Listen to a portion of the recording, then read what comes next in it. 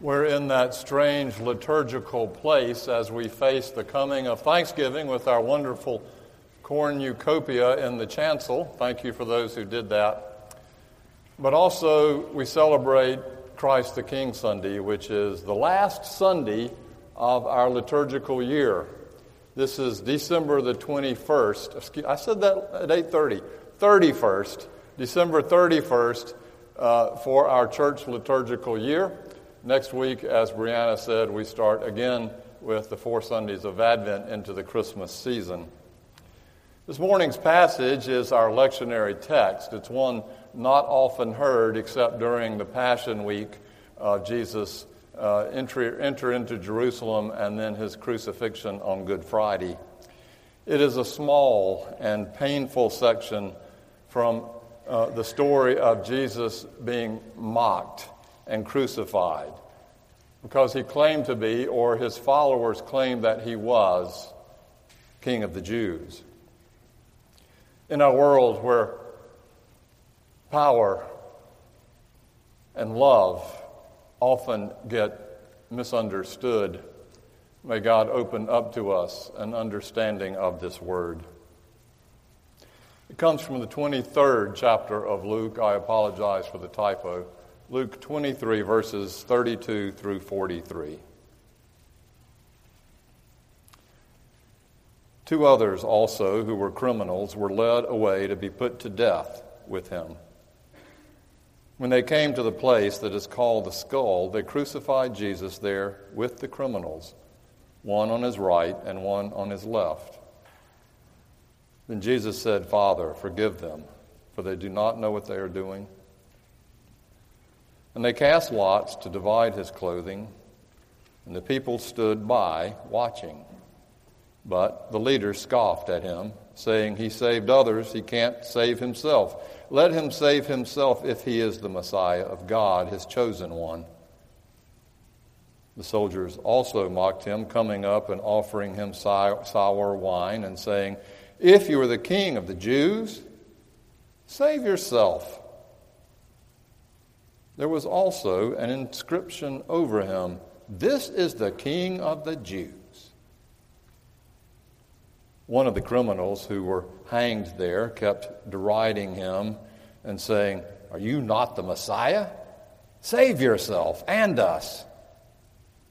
But the other rebuked him, saying, "Do you not fear God, since you are under the same sentence of condemnation? And we indeed have been condemned justly, for we are getting what we deserve for our deeds. But this man has done nothing wrong."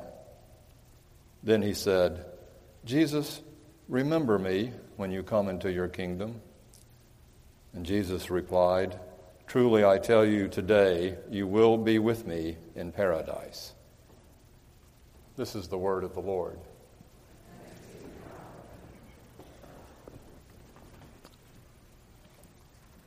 Luke's graphic description of the crucifixion of Jesus is about what happens to kings who cannot back it up with power and might.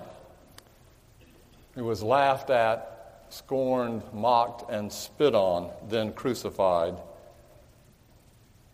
King, as far as kingdoms go, what a joke. He cannot even save himself. But of course, the irony is that this is the great cosmic joke. What else is love but this? The Son of God does not save himself, and in doing so, he saves us. The great Son of God, Messiah, who could presumably call down legions of angels at his defense, dies and suffers. He subjects himself to complete shame and suffering and death, and loves and forgives us still, dies in order to give us living, breathing, and even sometimes bloody life. This is the proof of God's love, and this is where the kingdom of God is found. It is from everlasting to everlasting. It is both in heaven and it is even now present on earth. Only love and the power of love can claim this. Today we celebrate Christ the King Sunday, the last Sunday of our year, and we rejoice that the kingdom of God has come on earth, is at hand in ways that we're not even aware of. Not in the literal, historical, final sense, but certainly in the real sense, in the mystical, spiritual sense. The kingdom of God is now at hand, Jesus said. The time is fulfilled. The kingdom of God has come near, which were the first words out of Jesus' mouth in the gospel according to Mark. So near that we have the promise that neither life, nor death, nor powers, nor principalities, nor things present, nor things past, nor anything else in all creation will be able to separate us from the love of God in Christ Jesus. And if we have eyes to see it, it's there. And ears to hear it, it resounds. This kingdom of God is based on love, and it therefore may not be what we expect or even think that we want. We want a kingdom that has real power, that can manage things and control things as the world defines it. It's the kind of kingdom we work for in our own lives. When we are finally, ultimately honest with ourselves, however, you know, that deep down integrity, honesty, where we are most alone and most vulnerable and most quiet in our heart of hearts, underneath the stones of our own ego, underneath the briars of our own fears, that place where we are most homesick and longing and thirsty and hungry. For as Augustine said, we are restless until we find rest in God. That place, when we are honest, we might not think we want it, but we deep down know we need it. This is what we seek and what we are searching for as children of God, created in God's image, to reconnect to the one who knows us better than we know ourselves, who forgives us in all the many ways that we stand in need of it, and who embraces us when all we want to do is push away because we might be ashamed. A God who loves us when we think we are not lovable. The criminal on the cross. What we want deep down is this, and not just for ourselves, but for the whole creation that is even now groaning in eager longing to be redeemed into the state that God intended at its first creation. The kingdom of God is at hand, Jesus said, and we can say that in Jesus Christ, yes.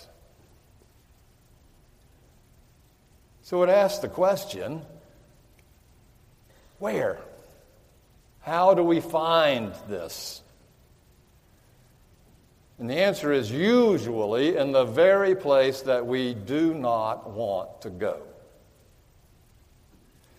We find it wherever life knocks us to our knees, and we find it where there is loss and guilt and shame and fear and hurt and brokenness. And we find there in the depths of our own condition, which is to say, we find there at the cross the very kingdom of God that we search for.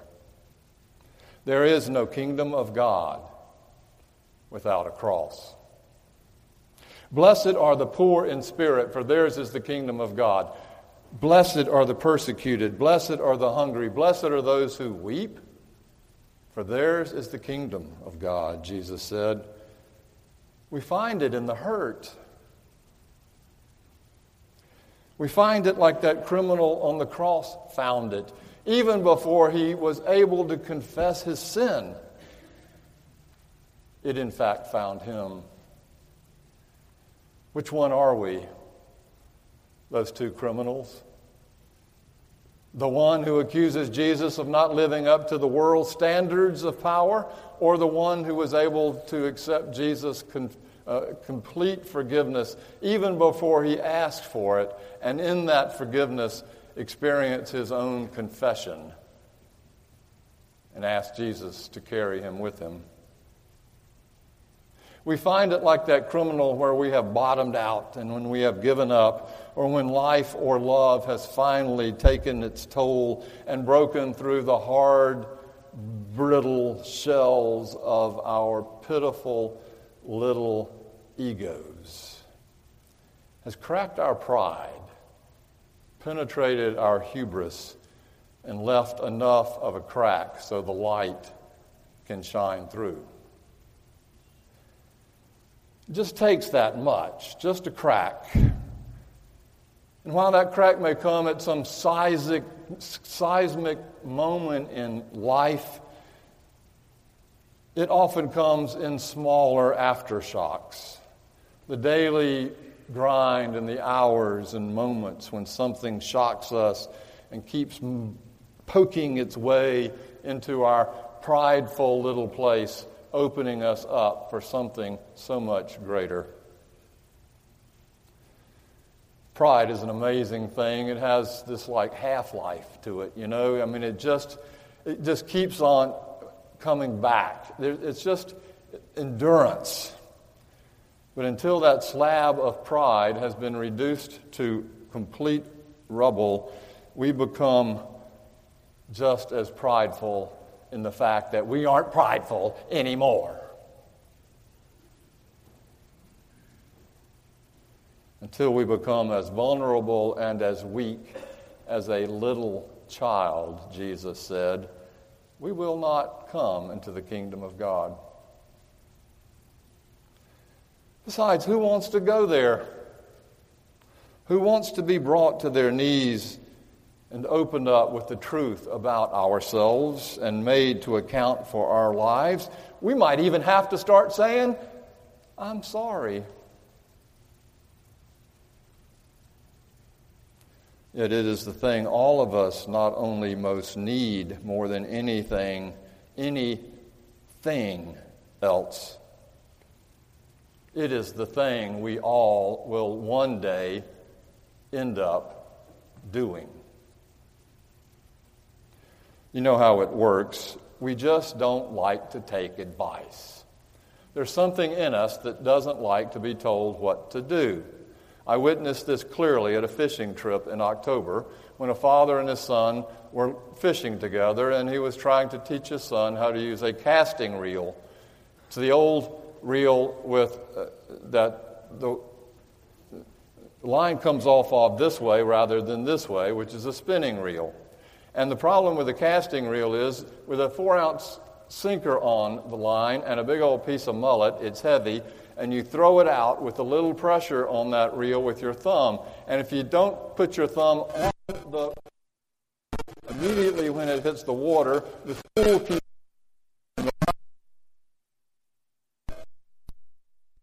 a complete mess.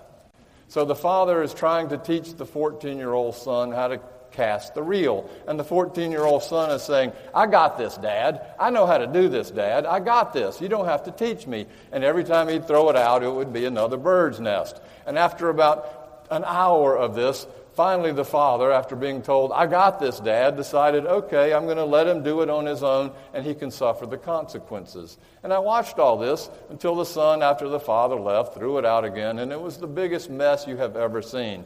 And he walked over on a log, and he started trying to pull it apart, and he couldn't. And he's missing the fishing, and he's getting the consequence because he's too proud to ask for help. And he finally stands up and walks over to an older gentleman because he was too proud to come to his father. And he took his hat off in his hand, and he said, can you help me fix this? That's us. We're too proud to go to our knees. We're too proud to be vulnerable. We're too proud to open up the thing in us that we are most afraid someone might actually see about us, and then, wow, they'll know. It's the grace of God that knocks us to our knees, of course. That's grace. Amazing grace. How sweet the sound that saved a wretch. Kingdom of God is at hand, and it's a hard place to go, but so is growing up. It involves suffering and pain and vulnerability, but so does love. A friend of mine in seminary was sort of lost. His faith wasn't great. He didn't know why he was there, and so he sought out some counseling with a therapist, a really good therapist, who was that incarnate presence of Christ to him, letting him know that no matter what his life was, that he still loved him and that he was still a child of God. And after 3 years of weekly therapy with this therapist, my friend says his goodbyes. They hug. He's walking out the door, and the therapist says, "One last thing."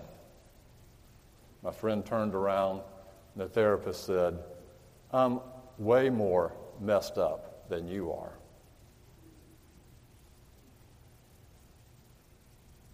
Can you imagine a God who chooses to come into that condition with us?